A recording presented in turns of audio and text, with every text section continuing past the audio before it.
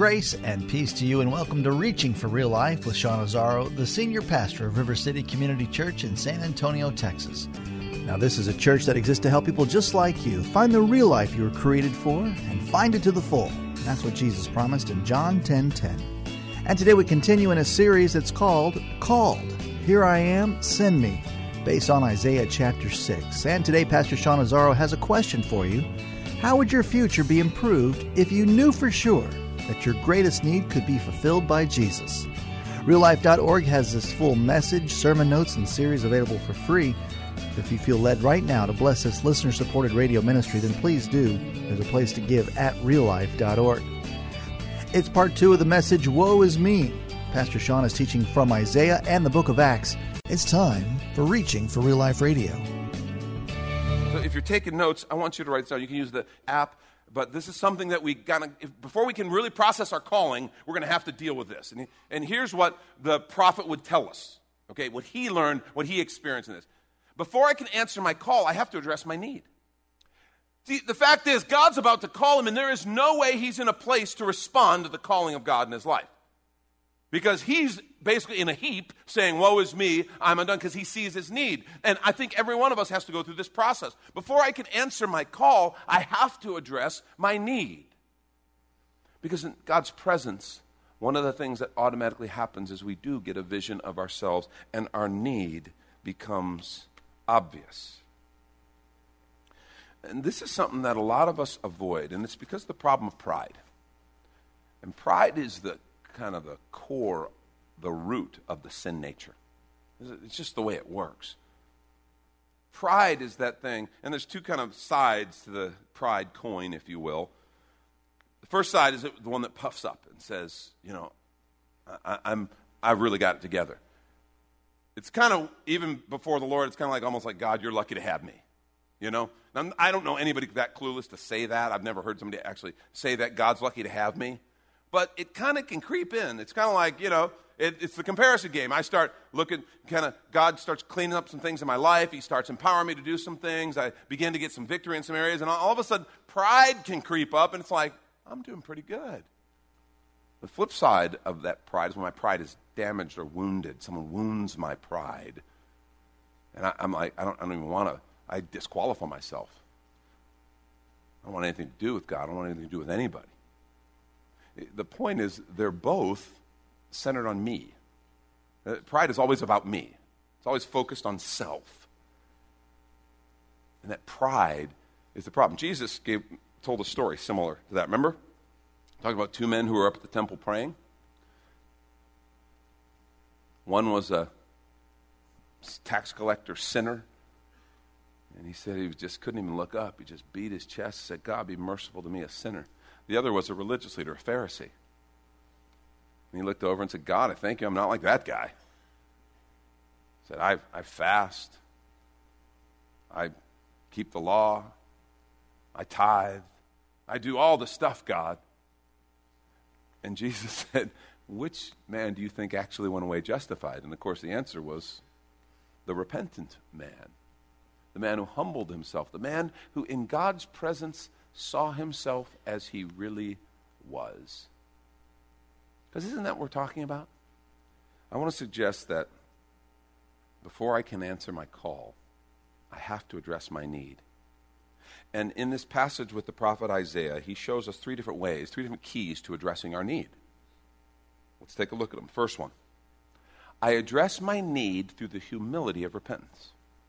I address my need through the humility of repentance. What's going to happen when we get into the presence of the Lord and we see him high and lifted up and exalted? We have a choice.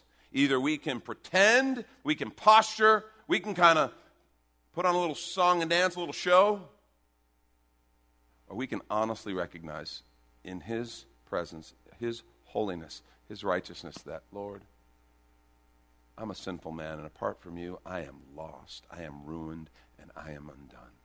It's the humility of repentance. There's a passage of scripture we quote a lot when it comes to prayer. It's 2 Chronicles 7:14. Who says, if my people who are called by my name will humble themselves and pray. Interesting that these are connected. We focus on the prayer, but this humility is so critical. will humble themselves and pray. Do you know it's possible to pray without humbling yourself? It's possible to pray actually even in arrogant ways, to demand of God, to claim things from God that you don't have a right to. One of the worst kinds of pride is the pride of being a person of prayer. We can come to prayer with a prideful attitude. I pray more than anyone else. I'm better at prayer. I'm the prayer police. He says, humble themselves and pray. That's the prayer of the penitent tax collector, the sinner. God, be merciful to me, a sinner. If my people will do that, will humble themselves and pray and seek my face. And look, this phrase, turn from their wicked ways. Here's the promise. He says, then I will hear from heaven, and I will forgive their sin, and will heal their land. See, humble themselves and pray. Humility recognizes my need. Humility isn't some sort of groveling. We think sometimes of humility as just, oh, I'm terrible, there's nothing good in me, and just this groveling that can actually disqualify people. That's not actually humility. Humility recognizes honestly who I am in the presence of a holy God. That's what humility really is. It sees God and recognizes, okay, you are God and I'm not. Because in so much of our lives, we want to be God. We want to call the shots. We want to lead. We want to do what we want to do. And humility is that thing that says, yeah, no, you're God and I'm not. And see, humility reveals our desperate need for him. It reveals the fact that apart from him, we are lost. On our best day, our righteousness, our best righteousness is like filthy rags. That's what humility does. If they'll humble themselves, and then that turn from their wicked ways is the repentance part. See, I address my need through the humility of repentance. And you know what repentance is.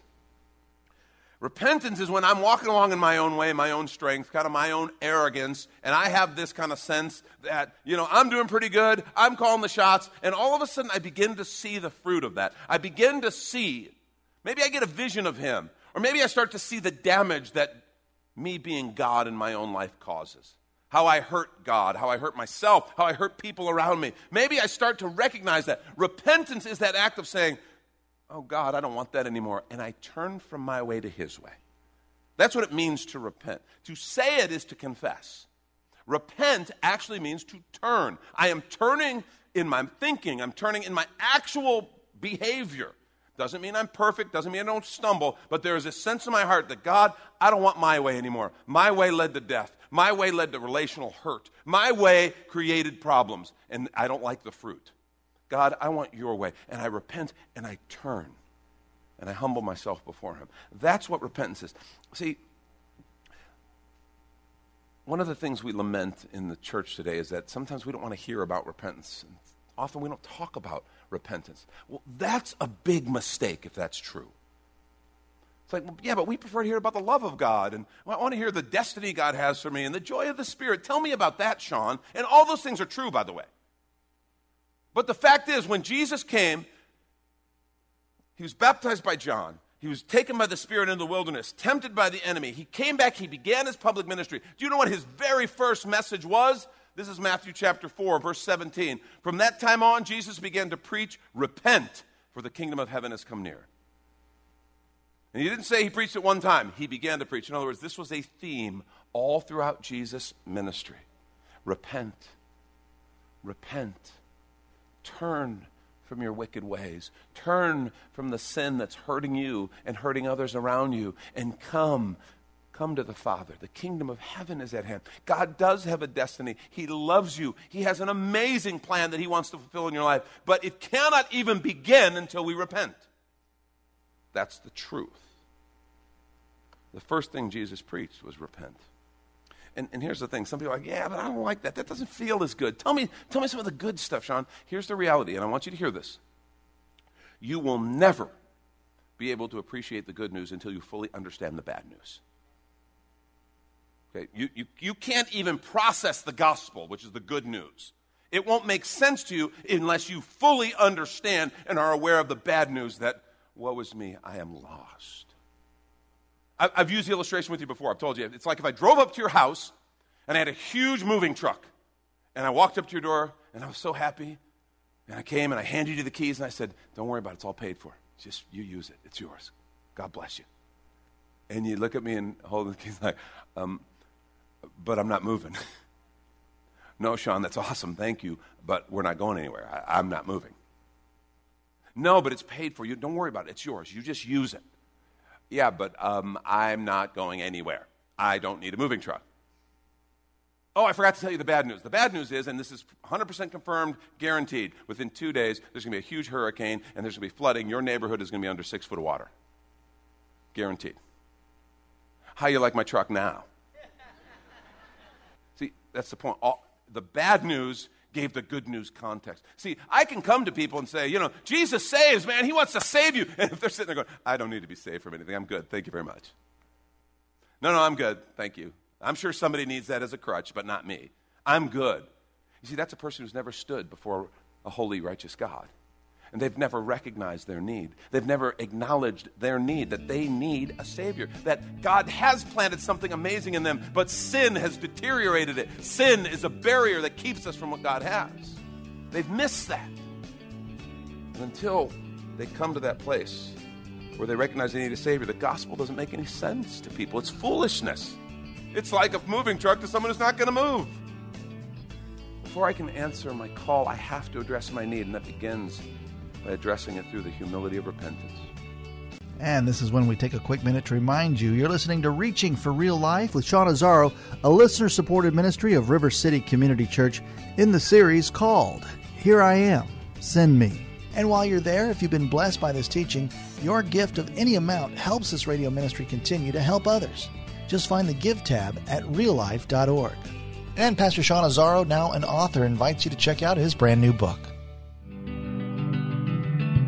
302 Books, a division of Salem Media Group, presents A Pilgrim's Guide to the Spirit-Filled Life, Rediscovering the Gift of the Spirit, authored by Sean Azzaro, pastor of River City Community Church in San Antonio, Texas. Growing up in and around Pentecostal churches, I really learned to appreciate the role of the Spirit in the life of the believer. But I also saw what I considered to be imbalance and excess in some of our churches when it came to how we taught about the infilling. Now available at Amazon.com, Sean Azzaro shares his most requested teaching and radio broadcast series in a devotional form, encouraging you to embrace the Spirit-filled life. I wrote in a devotional style to encourage readers to examine the Scripture with fresh eyes and make room for the Lord to speak about the role of the Spirit in our lives. The goal of the whole book is to simply make you hungry for more of the Spirit. Order your copy of A Pilgrim's Guide to the Spirit-Filled Life by Sean Azzaro today at Amazon or reachingforreallife.org. And now the conclusion to the message, Woe is Me. This is Reaching for Real Life Radio. A second key is I address my need with the confidence of forgiveness. I address my need with the confidence of forgiveness. I want to say to you, if you've accepted Christ as Savior, you've asked Him to forgive you, you've embraced that gift that He offers, you are forgiven. Let me say it again. You are forgiven. Remember what the prophet experienced? This is verse 7. We just read it. He touched my mouth and said, Behold, this has touched your lips. Your guilt is taken away. Not might be, it is taken away. And your sin atoned for. Not might be atoned for, it is atoned for. It's truth.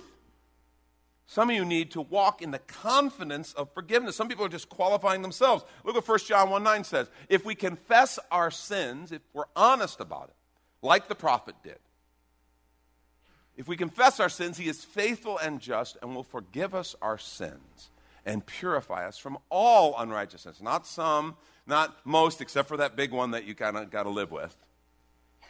All of it. We need to understand this. We need to understand how complete God's forgiveness is. I love what Isaiah wrote earlier in chapter 1, verse 18. He said, Come now, let us settle the matter. Oh, I love that phrase. Let's get this settled.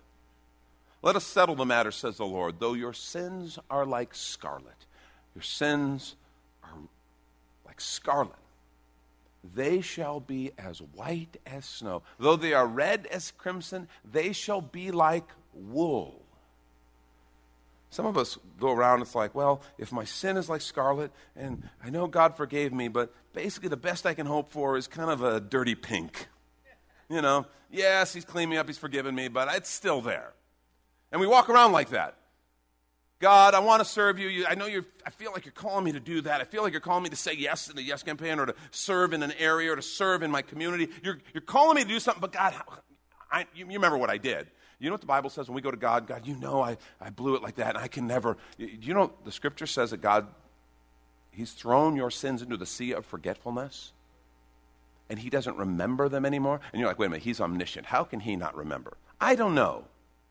He's also omnipresent, so I guess he can do it. All I know is the Scripture says when you come to him and say, God, I always do this, and and God's like, no. What I look at you, and I see sin that's been forgiven. I see someone who's been set free. I see someone who's been made clean because of Jesus Christ. You see, here's the deal. My righteousness in him is not about my ability to do good. It is about his ability to do good and give his life for me. Here's the reality. Scripture says our sin creates a death penalty. Sin, the penalty of sin, the wages of sin, the Scripture says, is death, but the gift of God is eternal life through Jesus Christ our Lord. That's the reality. There is this death penalty that is just and right. And so Jesus Christ comes, God in the flesh. He lives a sinless life. No sin of his own. What that means is no death penalty of his own. He is a pure sacrifice. And he steps up and says, I will pay their death penalty, God. For any who will put their trust in me, I'll pay their death penalty. And an innocent Savior gives his life and pays the penalty, satisfies justice for a lost and sinful person like me. And it's done. That means it's done. My salvation, my standing in Christ, my standing before the Father is not in my righteousness, it's in his. Isn't that awesome? He totally satisfied justice, because if God weren't just, he wouldn't be good. If you're unjust, that's not good. He totally satisfies justice, but at the same time, he can fully extend mercy and grace to you and I. That's just brilliant and awesome, and I love that. That's the gospel. But some of you here are still kind of this, it's like that coal touched your lips, and you're like, well, but I still got the guilt. You need to let go of that guilt. He says this has removed your guilt. You have been touched. Your sin has been forgiven. Your guilt is removed. And you need to walk in that freedom. I find it fascinating that he touched him in the area of his confession, touched his lips. I think if he would have said, I'm a man with sinful hands, he would have touched his hands. A man with sinful feet touched his feet. But he said, I'm a man of unclean lips. And he touched him in that area of confession, that area of need. Some of you are here and you've accepted Christ as Savior. And I want to say, you need to live in that forgiveness. You need to let him forgive you, and you need to then forgive yourself and be complete in him. Some of you are here, maybe you've never even dealt with that. Maybe that's the first time you've ever heard the gospel kind of phrased like that, and you're like, I've never prayed that. I've never done that, kind of taken care of that with God. I want to say to you right now, you can this morning. I want to encourage you. Don't put it off. He wants to set you free. He does have an amazing life for you. He does have an incredible destiny for you. But it's on the other side of repenting and being forgiven by him. And so I'm going to pray a simple prayer. And if you're here and maybe you've never asked him to forgive your sins, you've never surrendered your life to him, I want to invite you to do that. You can do that this morning. Or maybe you did this set of prayer when you were a kid or years ago, but you've never walked that out. I want to encourage you. Today, that can change. So I'm going to say a simple prayer, and if that's you, I want you just to quietly, between you and the Lord, pray along with me and let him forgive you and set you free. Let's pray. Lord, thank you for your amazing sacrifice on the cross. Greater love is no one than this, and they lay down their life for a friend, and you laid it down for someone, Lord, who didn't deserve it, in me. None of us deserve it, but Jesus, you did it. You love us. Lord, I am a sinner. And without you, I'm lost. I need a Savior. I need you. Thank you that you gave your life on the cross, and I receive that gift. I receive that gift of salvation. Jesus, I invite you into my life, and I invite you to fill me with your Spirit and lead me into a different kind of future, because that's your desire. You don't just want to forgive me of the sins of the past. you want to come and lead me in a different kind of future, and I invite you to do that. Come and be my Savior. Come and be my Lord. Lead me, Father. And thank you, Jesus, for this gift. In your name, amen. If you prayed that prayer, Scripture says you're a new creation. And I want to ask you to do one thing, please. If you will take the little card that we have in the bulletin. If you prayed that prayer, please don't just kind of keep it to yourself and not say anything. This is a way to be accountable to someone. Okay? So if you'll just fill that card out, check the box that says I committed my life to the Lord, or maybe it was a recommitment. I recommitted my life to Jesus. Will you do me a favor and take that? If you take it to the Welcome Center, they'll take care of you right now. They've got some resources. The reason we get that is we want to give you some resources that are kind of, okay, what now? How do I begin to walk this out? How do I begin to follow Jesus? Okay, but if that's a little too intense, you can put it in the offering box. There's going to be some folks down here praying. You could bring it to one of them. And they'll pray with you and just help you begin to take that next step. Because Jesus does have an amazing journey ahead for you. And it all begins today. See, eternal life doesn't begin after you die. It begins the minute you become a follower of Jesus Christ. And for some of you, that began today. And that makes this an awesome day. I'm just grateful for Jesus. See, before I can answer my call, I have to address my need. Last way that the prophet would tell us we can address our need is I address my need through the openness of dependence. The underlying this whole idea is that I need him. And I want to say this is not a one-time thing. This reality that he is available, he is present, and I need him is not a one-time thing. Let me tell you something as your pastor. I repent and am forgiven all the time. I repent and am forgiven all the time. I say something that is careless and hurtful, and I'm like, Lord, I shouldn't have said that. I think something that is not helpful or is hurtful, and I'm like, Lord, I shouldn't have thought that. Forgive me. That was wrong.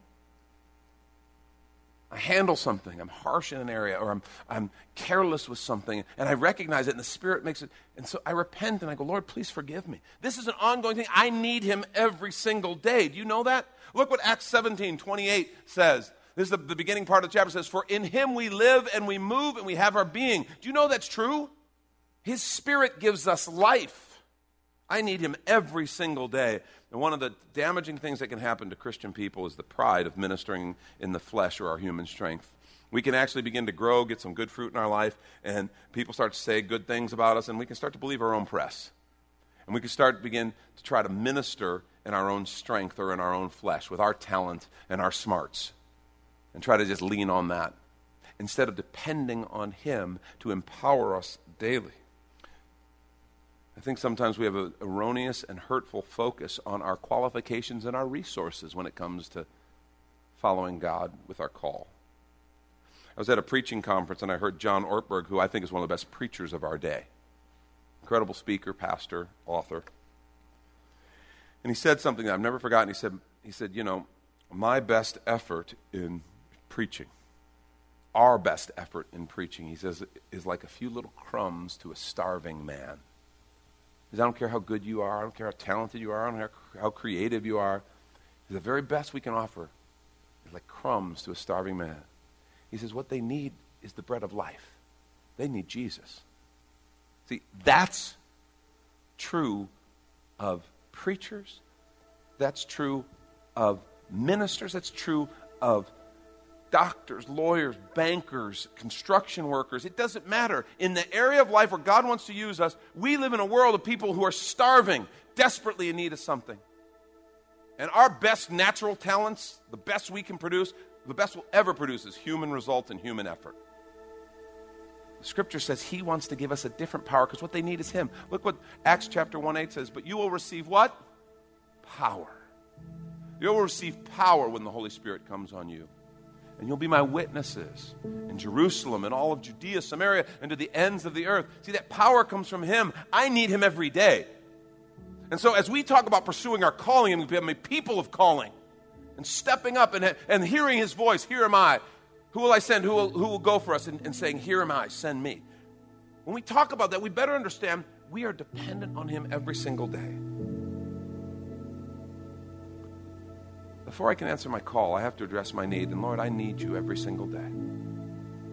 I want to challenge us to walk in this beautiful confidence of our dependence on him. Does that make sense?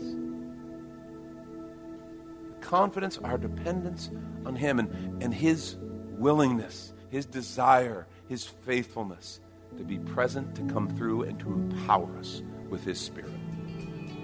That's Pastor Sean Azzaro. You've been listening to Reaching for Real Life Radio. And if you'd like to hear this full message in this series that's called Here Am I, Send Me, it's available right now on demand at reallife.org.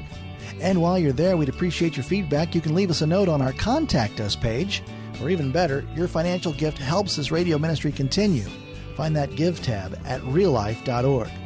But of course, you're invited to visit and join us at River City Community Church, located on Lookout Road right behind Rotama Park, next to the Real Life Amphitheater. If you'd like to call the church, the number is 210-490-5262, as Reaching for Real Life Radio is a service of River City Community Church. We hope you join us again next time as you travel the road to real life.